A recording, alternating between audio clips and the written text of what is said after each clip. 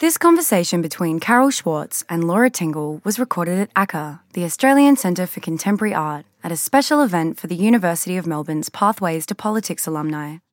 This event was produced by Trawala Foundation, lead partner, and the University of Melbourne program partner, for ACCA's exhibition Unfinished Business, Perspectives on Art and Feminism.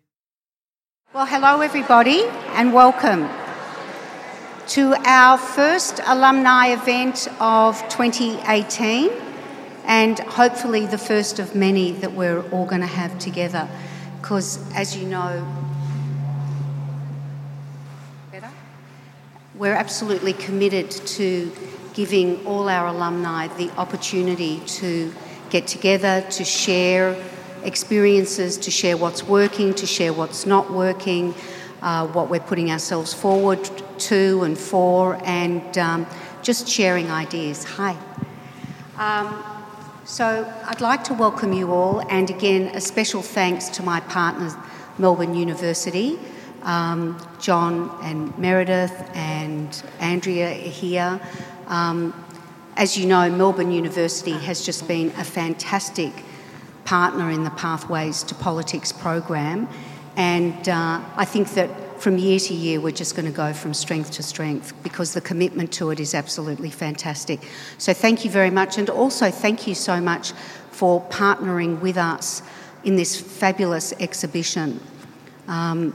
When Max Delaney, the director, came to see me and told me about this fantastic feminist exhibition that he was putting together, how could we say no, that we wanted to be part of it? It's a great exhibition, and I hope you all have time to go through it and maybe come back and bring your friends and family.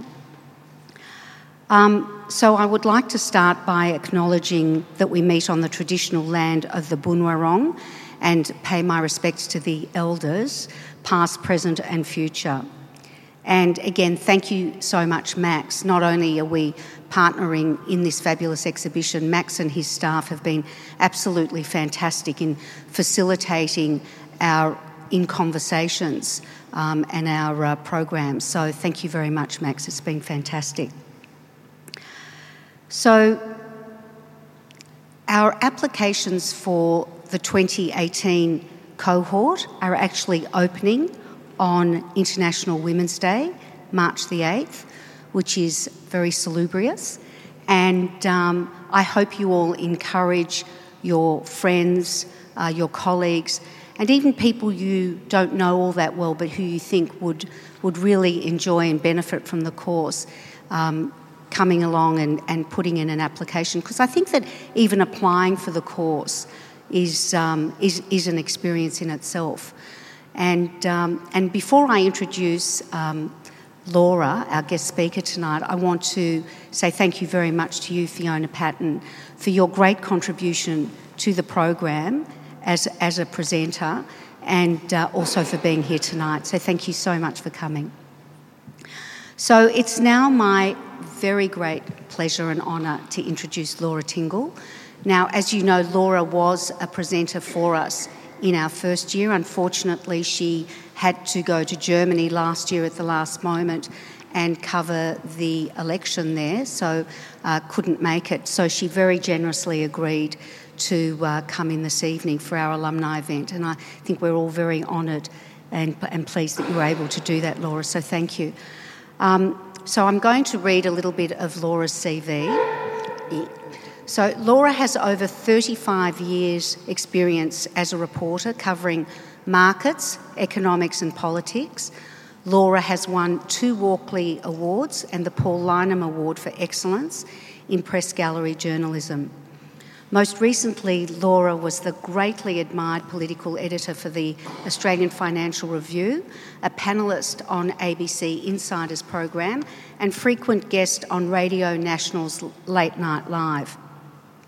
In 2017, Laura published an insightful book called In Search of Good Government, Great Expectations and Political Amnesia, which were both quarterly essays.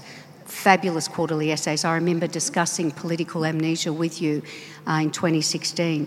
And in recent weeks, Laura has just been announced as Chief Political Correspondent of the ABC's 7:30 program. So congratulations on that, or I should be congratulating the ABC, actually. Because the ABC Director of News, Gavin Morris, has described Laura as one of the great political journalists of her generation, which I think we would all agree. Now, I just wanted to mention that this conversation is being recorded for podcast purposes, so if you ask a question, it will be recorded. So, Laura, thanks again for coming tonight, and congratulations on the appointment. Thank you. And I know you haven't had a chance to go through the exhibition, but hopefully when we finish you will have. And I wanted to ask you as an opening question, would you describe feminism as a political movement? And if yes, do you think that it's been a success? Well, what is a political movement? A political movement is people coming together around an idea, and feminism has been a very strong, if morphing idea through my adult lifetime, and earlier, I suppose, if you go back to Simone de Beauvoir and people like that. It has become something that is entrenched, and it has become something that's got different ambitions over time, from birth control through to rights in the workplace. So yes, I think it is a political movement, not a conventional one, and I think it's been successful because it's survived, it's changed.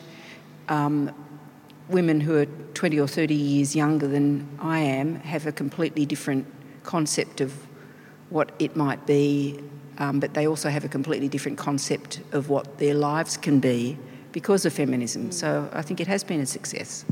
So why do you think there's a reluctance by someone like Julie Bishop or Michaelia Cash to actually call themselves feminists? What are the connotations around the word that make them, just not prepared to label themselves in that way? And yet Kelly O'Dwyer, in a very recent interview, said very proudly that she is a feminist. I think it's partly generational, and I think it's partly... if you look at how people like Julie and Michaelia have come up through the ranks, I think for a lot of women there is a view, look, I don't have to brand myself that, I'm just doing it. And I respect that, frankly. I mean, if that's what they want to do, that's fine by me. I don't think you have to say, I'm a feminist, or not say you're a feminist. You basically... So I respect the idea. I'm just doing it, and I'm showing that I'm good enough and as good as the boys and all those sorts of things. You don't have to be out there saying it if you don't want to, but I think that's where they're coming from. Although it is controversial when they don't call themselves feminists. Yeah. I mean, it always creates a lot of discussion. It does, but that's not a bad thing. I mean, it's like it creates discussion. They're prepared to say that that's what they think, so that's fine with me. I always wonder why they don't define feminism and then say, if feminism means, the equal rights between men and women, then of course I'm a feminist, and who isn't a feminist?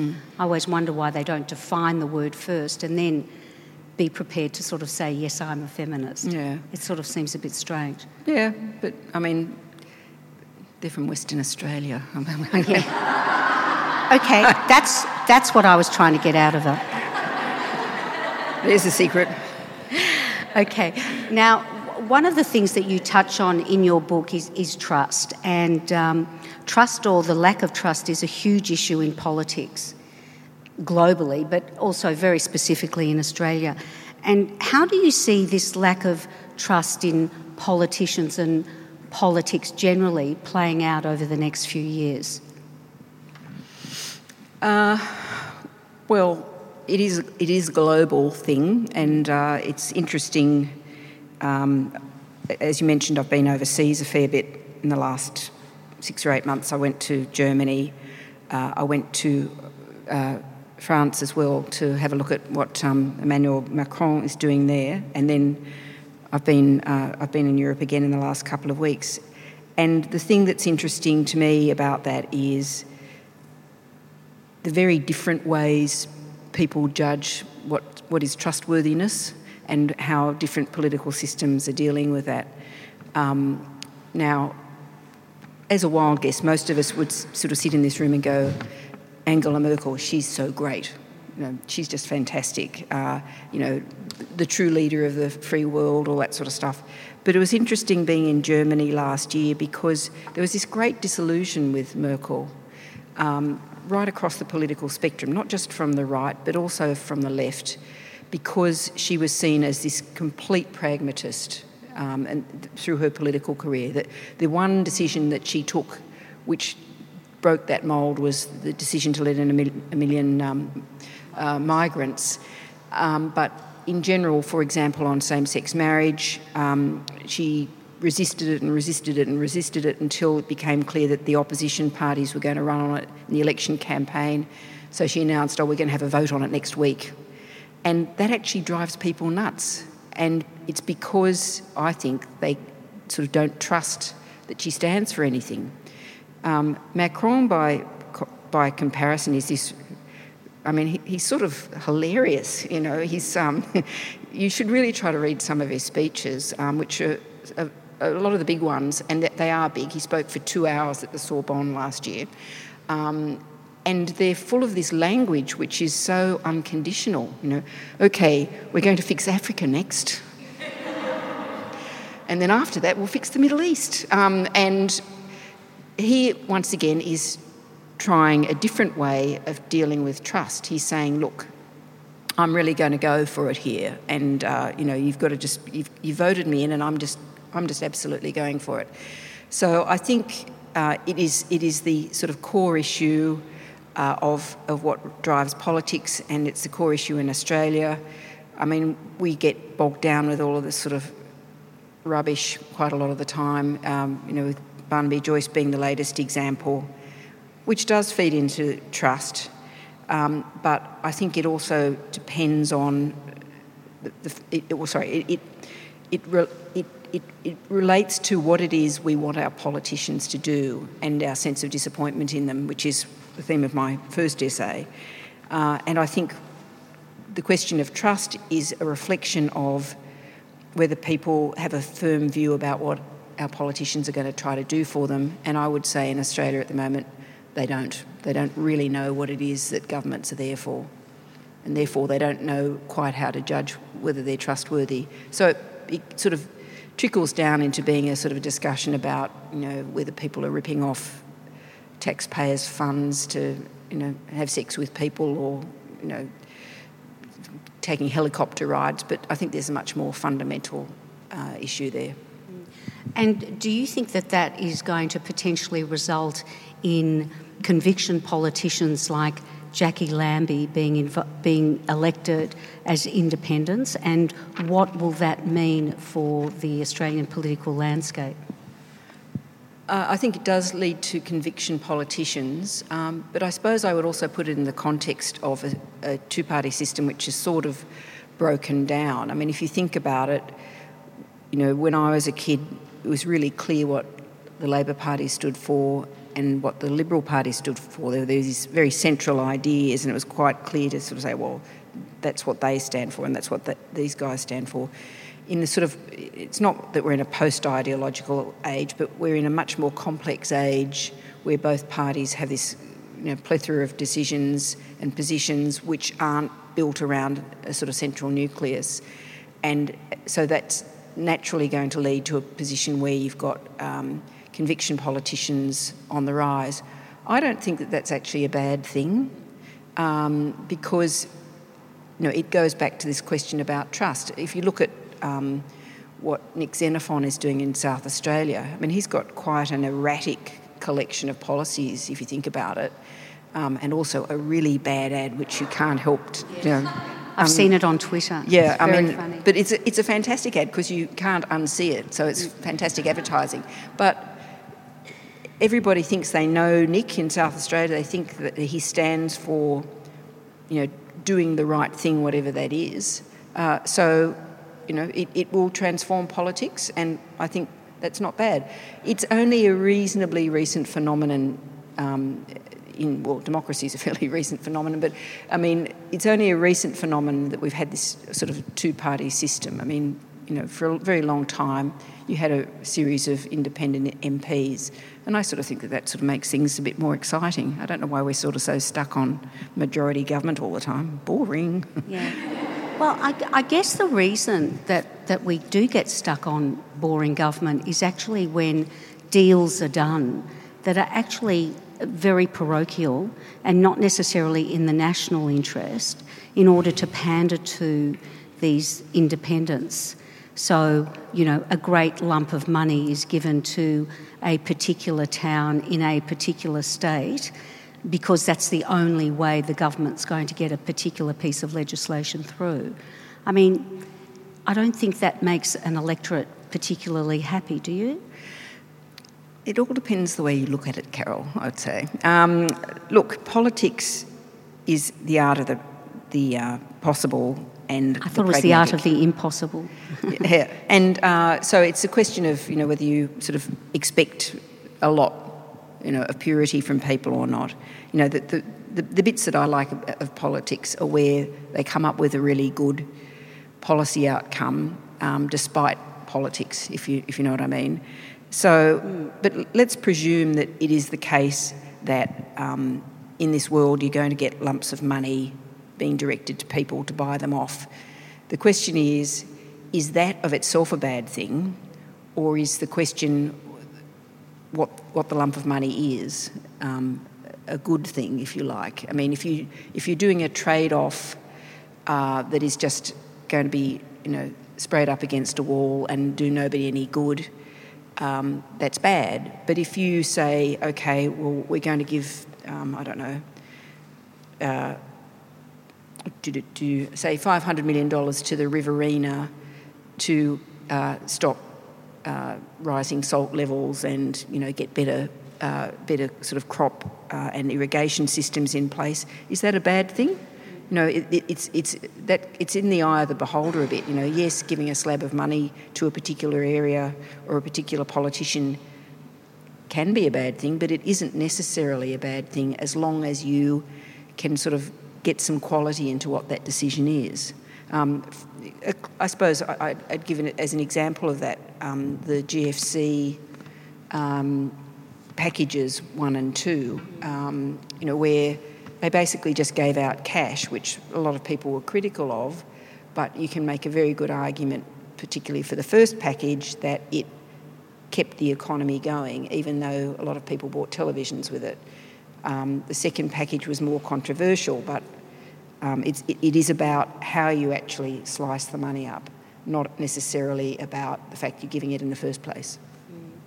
Well, I guess there will always be an argument around whether a crop is particularly sustainable and whether it should be invested in. So I think that that is always debatable. Yeah, if you could get people to stop growing cotton in Australia, that to me would be a pretty good outcome, but I don't know how you'd quite structure a policy package to do that. But if they were prepared to put some money into that, I would say sounds like a good idea to me. So. But instead, they're probably funding and more cotton being grown by giving the money to pander to an independent or a politician who's actually to whom they're looking for support. I don't think there's been anything really outrageous like that in Australia. I don't, I'm sure there've been some, but I don't think... Do you have any fact checkers here? Yes. It was for a hospital. He got money for the hospital, for the postal workers' centre or something. Yeah, look, it was. I suppose this is I work with the sort of imperfections and, you know, shortcomings of politics all the time, which is probably why I've sort of got a sort of a lower threshold. And, you know, maybe that's why they should take me out to the paddock and shoot me, but, you know, that is just the way it is. And, you know, there've been some complete outrages over the years, but overall, I don't think they're, you know, when it comes to, you know, there've been all sorts of bad policy decisions over the years. I'm not saying they haven't, but in terms of buying people off, I don't think there've been any completely outrageous, you know, corrupt decisions that you can't sort of see some benefit in somewhere. So. In your book, In Search of Good Governance, you talk about some of the ways in which federal governance has deteriorated over the last 2 decades. How do you think we can return to a state of good governance, and what would you like to see in future federal politicians?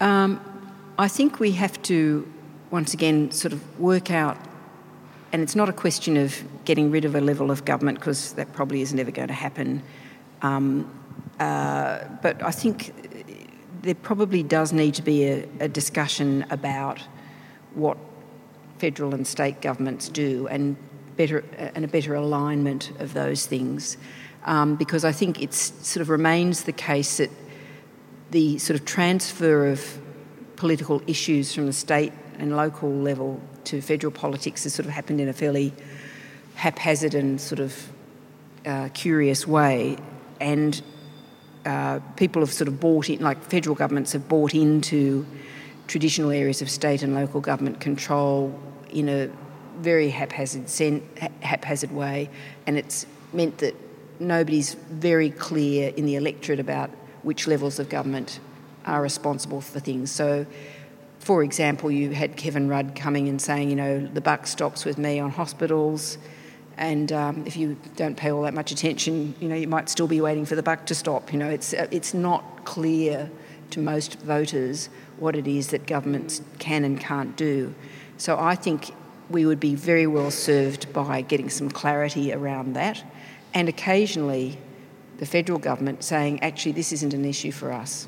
This is actually a state issue, and actually pulling back. But my thesis is that federal governments don't actually have enough to talk about anymore because of the deregulation of the economy, and politicians always like to talk, so they have sort of entered into this space that's been traditionally that of the states, because they can sort of make a sort of, you know, hit and run intervention, and, you know, and make an announcement about money, and you know, sort of look like they're being great guys, but all it does is create more noise around who's doing what.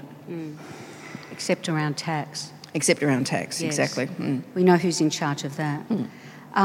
We're seeing an increasing split between left and right in Australia, as well as in Europe and, of course, America with the election of Trump. Do our parliamentary structures worsen this divide? And do you think that Australian politicians are really equipped to deal with that sort of split? I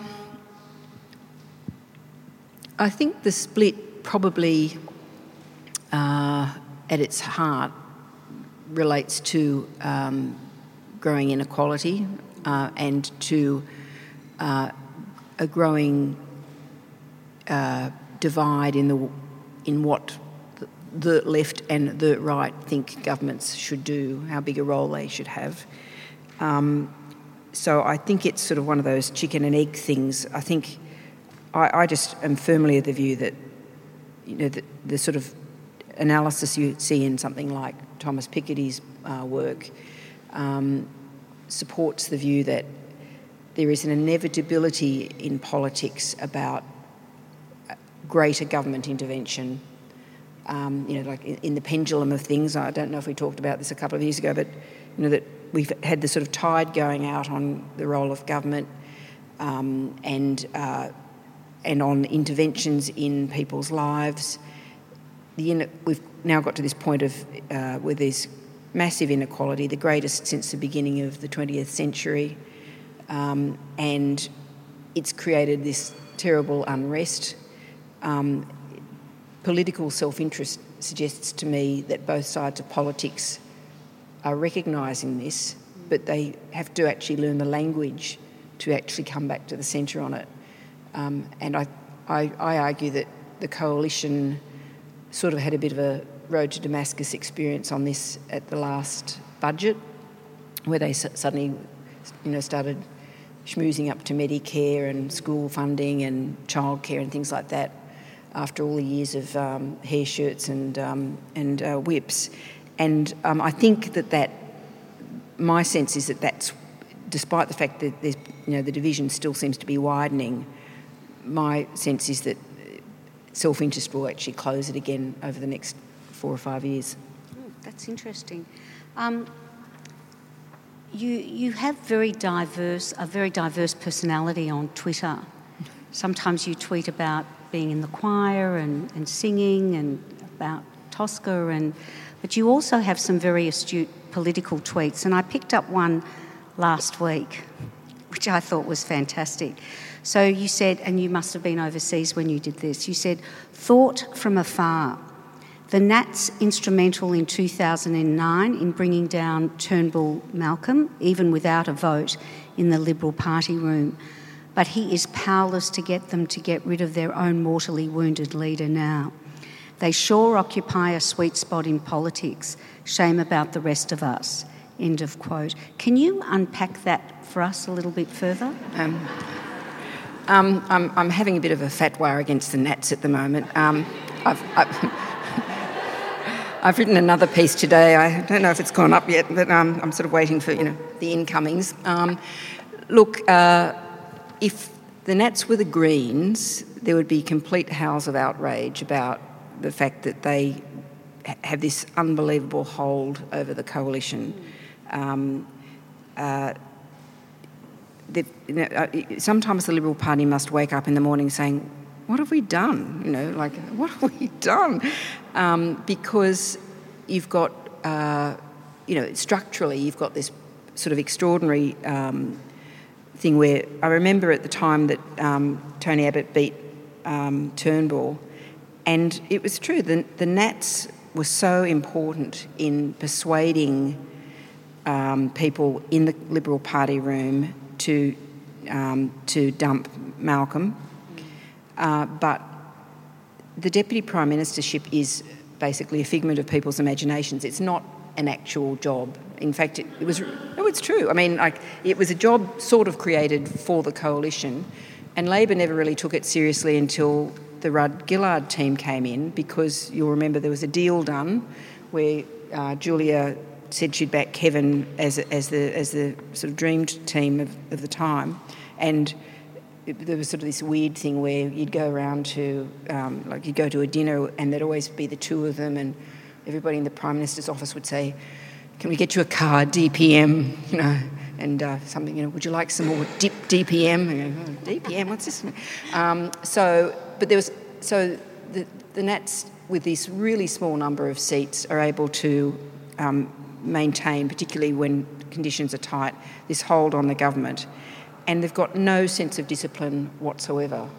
There's nothing that Turnbull could do. I mean, he could sack Barnaby Joyce as Minister for Infrastructure, but that wasn't going to actually produce any result. I mean, I don't think the ban on sex really worked either, but there was nothing he could do about it. He was completely powerless, and as has been the case right through his Prime Ministership, because of the deal he did with the Nats when he became Prime Minister.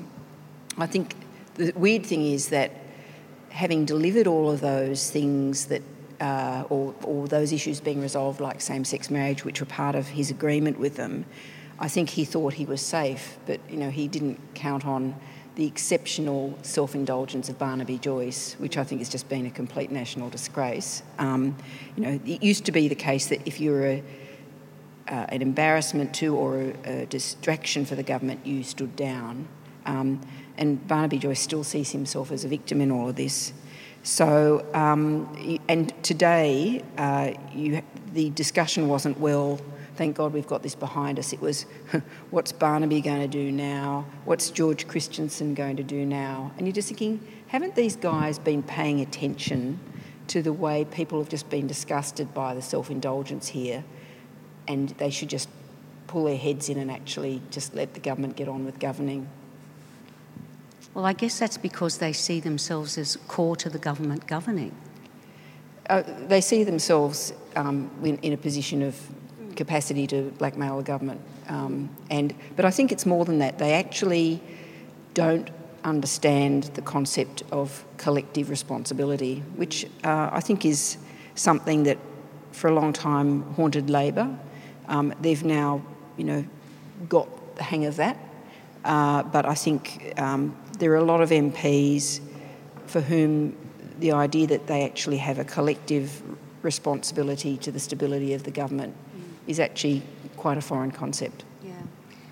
And I guess the Barnaby Joyce saga has been really interesting to watch, and there's been a lot of speculation about what would have happened if that would have been a female minister having an affair with a man 20 years younger than her, or 25 years younger than her, and becoming pregnant to that, in that relationship. How do you think that would have played out? A little bit differently? Well, it might have played out differently. I've got a first threshold question. If Barnaby Joyce's staffer wasn't pregnant, would anybody give a bugger? I've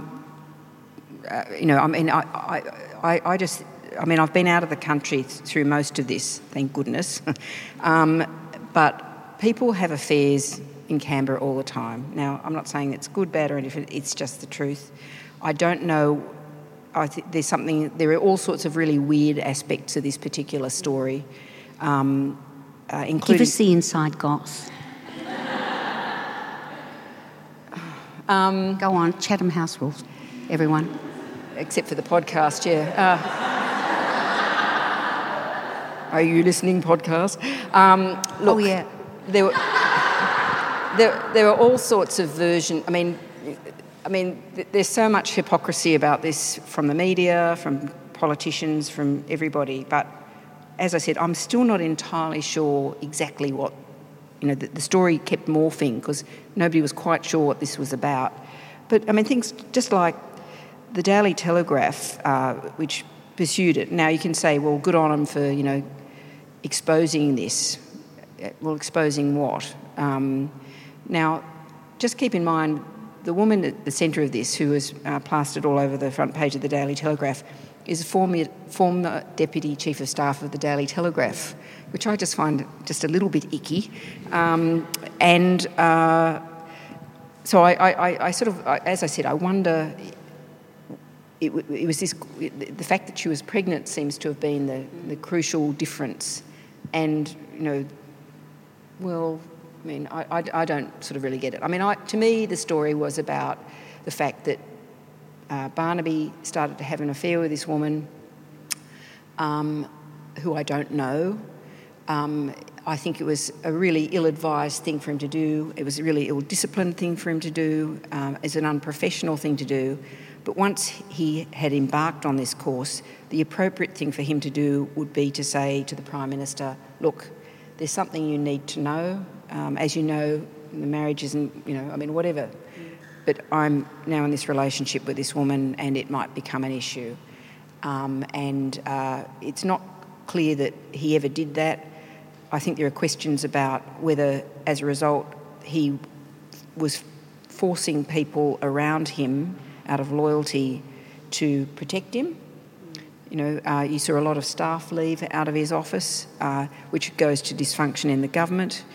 And I just don't think when you're a political leader, you can, fall in love with somebody, not fall in love with somebody, bonk somebody, I don't know, whatever it is you do, but you have to say, wait a minute, I'm still going to be held accountable for this and I still have a responsibility.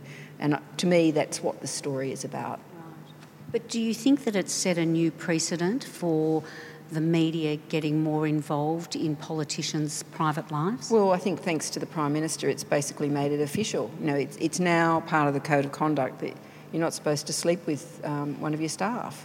I'm not going to be going there, but for the tabloids and journalists in other parts of the media, they'll be under immense pressure to be doing this. And how do you follow that story? I mean, the one thing about the fact that Barnaby's partner is pregnant, which is potent, is that like there's a physical image of it, short of slamming, banging on a door and catching people in bed together. How do you take a picture of people misbehaving? So I think it's one of those things where images are sort of very, very powerful. But there's a lot of criticism of the media that we knew about it and didn't report it. Well, we knew that there were rumours about it, but what was the story? I'm still not sure what the story was. She was pregnant, she wasn't pregnant. She'd had an abortion was another version of it. She had cancer was another version. And if other journalists want to go there, that's fine, but I'm not going to do it. Okay, I'm going to ask you one more question, then I'll open it up. You're one of the panellists for the McKinnon Prize in Political Leadership, which is a new prize, yes, which is terrific, a great initiative. Did reading the nominations give you any hope for the future of Australian governance? I'll open that for you. It's okay. I'm multi-skilling here because I'm a girl. It did. I think it'll be a really good thing to see how it develops. It was interesting that there were not more conservative, thanks Carol, more conservative candidates put up, which was, we judged the prize today. Who nominated the... Anybody was able to nominate them, and Melbourne University sort of essentially tried to put out the word that you should nominate people who are successful. It was an eclectic bunch of nominations, I think. Some of them really obvious, some of them not at all obvious. But I think there are a lot of really good young politicians, certainly in federal politics, and I think also in local and state politics based on some of the people we looked at today. And it's a shame that people don't get to see more of them, but a lot of really smart young people on both sides of the federal parliament who are trying really hard and trying to do worthwhile things. Do you think they get corrupted by the political machinery of the parties?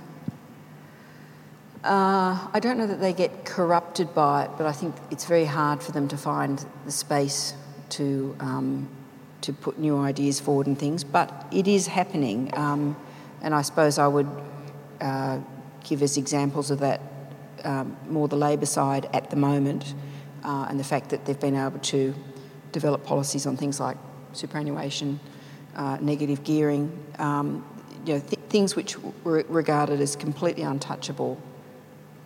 There's actually sort of some space to move. So, it does happen. That's very encouraging. I'm going to open up for questions now. I saw there was a question over here.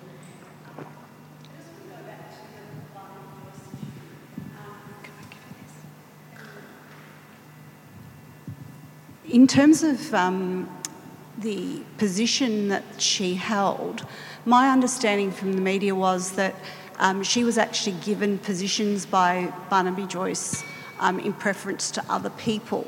How does that then go into the transparency of decision-making for positions where other people are applying for the jobs and you don't know that undertone is actually making her get a position over other people that may be far more qualified?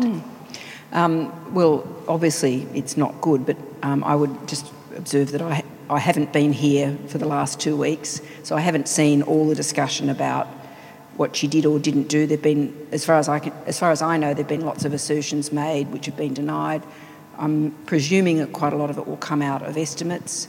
But I'd also just observe we've also got this sort of bizarre situation with the head of Border Farce, Roman Krajnlig, and apparently getting a job for his girlfriend, and the issue not being resolved. Now if that's what he's done, that's not good. It's not clear to me whether Vicky Campion got jobs in preference to other people, or whether jobs were created for her, and when that happened, and what his involvement was. That's still very grey, and I just haven't been here and been on top of the details enough. But without a doubt, the principle you talk about is correct. Because the Prime Minister certainly hasn't come out and said anything about making that more watertight or more transparent for future positions. No, he hasn't. And once again, I suppose the question there is, whoever was making the decision, did the people who were making the decision about giving her a job know the circumstances in which she was being put forward for the job? If Barnaby Joyce isn't telling his colleagues that there's a potential conflict there, he's basically compromising everybody else in the government who's involved in that decision-making process.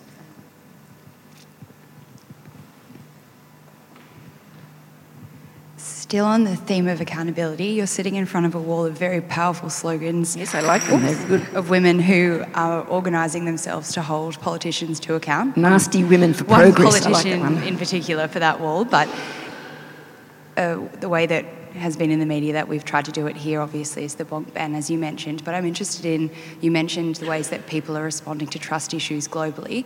How are people around the world, particularly women, organising to hold politicians to account as the standards start to change on what we do expect and don't expect from our political leaders?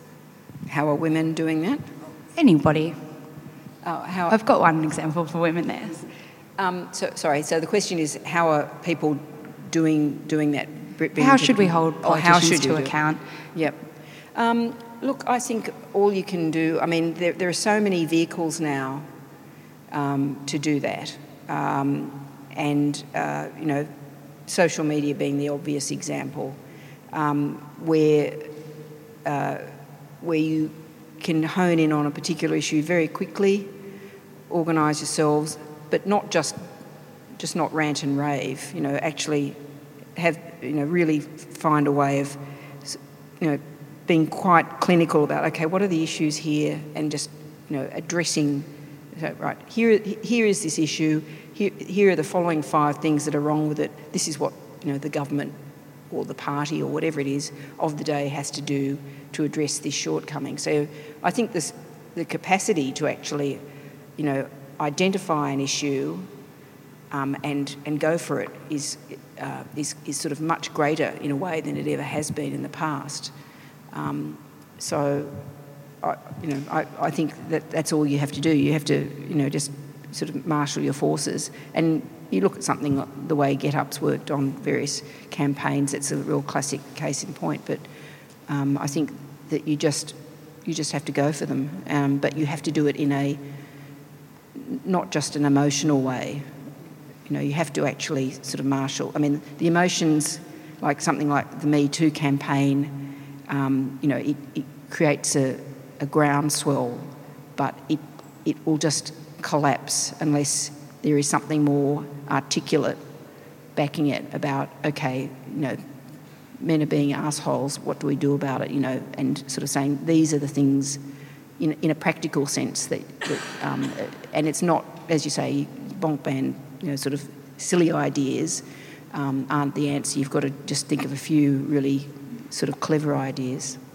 I think the women's marches in the US have been enormously successful in galvanising a movement that is very sort of focused on policies that the Trump administration is bringing down that they find really objectionable. And I think it goes to your point about doing it in an intelligent but a loud way. Yeah. Well, what was the hats? The pink. The pink. That's right. Yeah. The pink hats was great, but once they'd all had pink hats, that wasn't called pink hats. I know, but sorry, I'm a bit tired. But you have to have sustainability in a. But I think that has given strength to something like the Me Too movement. It's sort of underpinned all of this, these other things that have come out. Mm. Was there a question over here? Sure. I was just wondering that we could have a federal projecting. Two parts of the question. First part, do you think we'll have a federal election this year? And if so, do you think that voting patterns of women will be different from they've been in the past? My working presumption is we won't have an election this year. And I'd answer the second one by asking you a question, which is why would you think they would be different? I think women are finding a voice. I think that there's a lot of women who are stepping out and speaking out for the first time in their lives, and I'm hopeful that they're going to think about that when they cast their ballot. I hope that that movement will be sustained, that it's just the beginning, not the end. Sure. Well, you might be right. For it to have an impact, the political parties have to go, oh, women are stepping out. So they've got to be aware that that's happening. I suppose Mr Scales over here would probably have a better idea than I would, because he's a polling guru.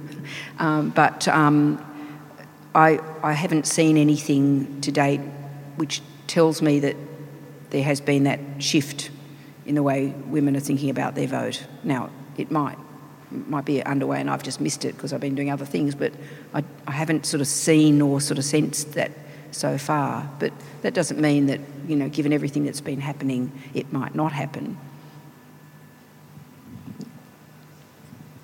I think we might make this the last question. So we've spoken a lot about values-based policy making, but in terms of evidence-based policy making, you said that Angela Merkel isn't very popular for her pragmatism, and I guess we could frame that as populism, but if we choose to look at it as policy based on evidence and research, how do we shift that public opinion so that we're making good policy rather than just popular policy? Well, that partly requires good advocacy.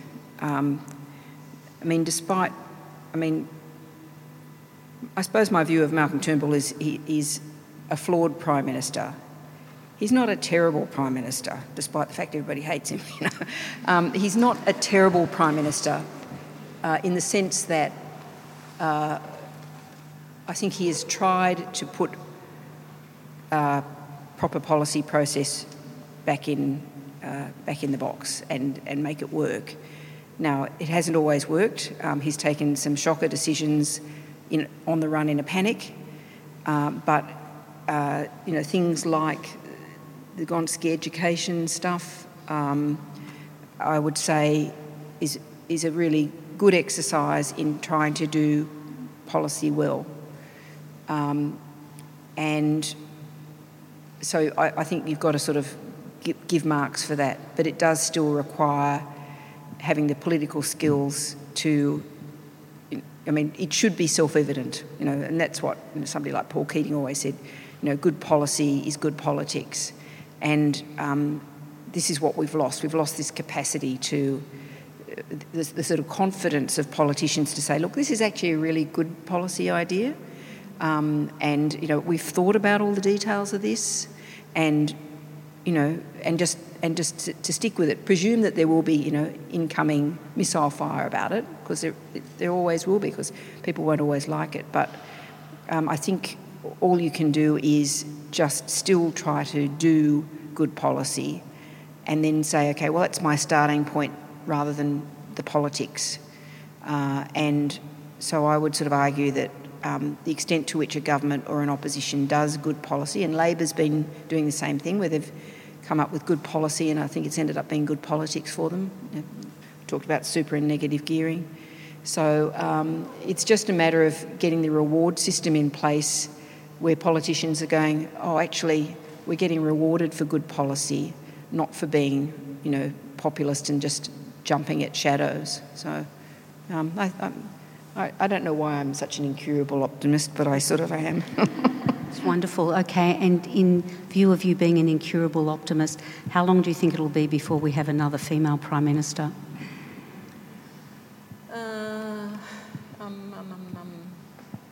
Oh dear, that sounds like a long time. No. I'm just thinking about the field. Look, it might not be all that long. I mean, I don't think it's... I'm going to sound like the Pantene ad if I'm not careful here. It won't happen overnight, but it will happen. But I think it won't be all that long. But it just requires the right person and the right circumstances. And I'm not sure that there's anybody in that frame in the next 2 or 3 years. But people in politics erupt out of the walls, where you least expect them. So I don't think you can rule it out. Well, that is encouraging. So please join me in thanking Laura.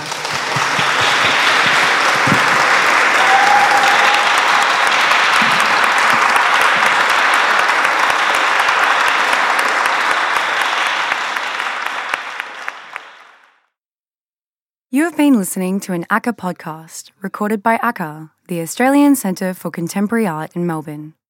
To listen to more from us, subscribe to ACCA on Apple Podcasts or follow ACCA on SoundCloud. To find out more about our exhibitions and programs, visit acca.melbourne and sign up to our mailing list.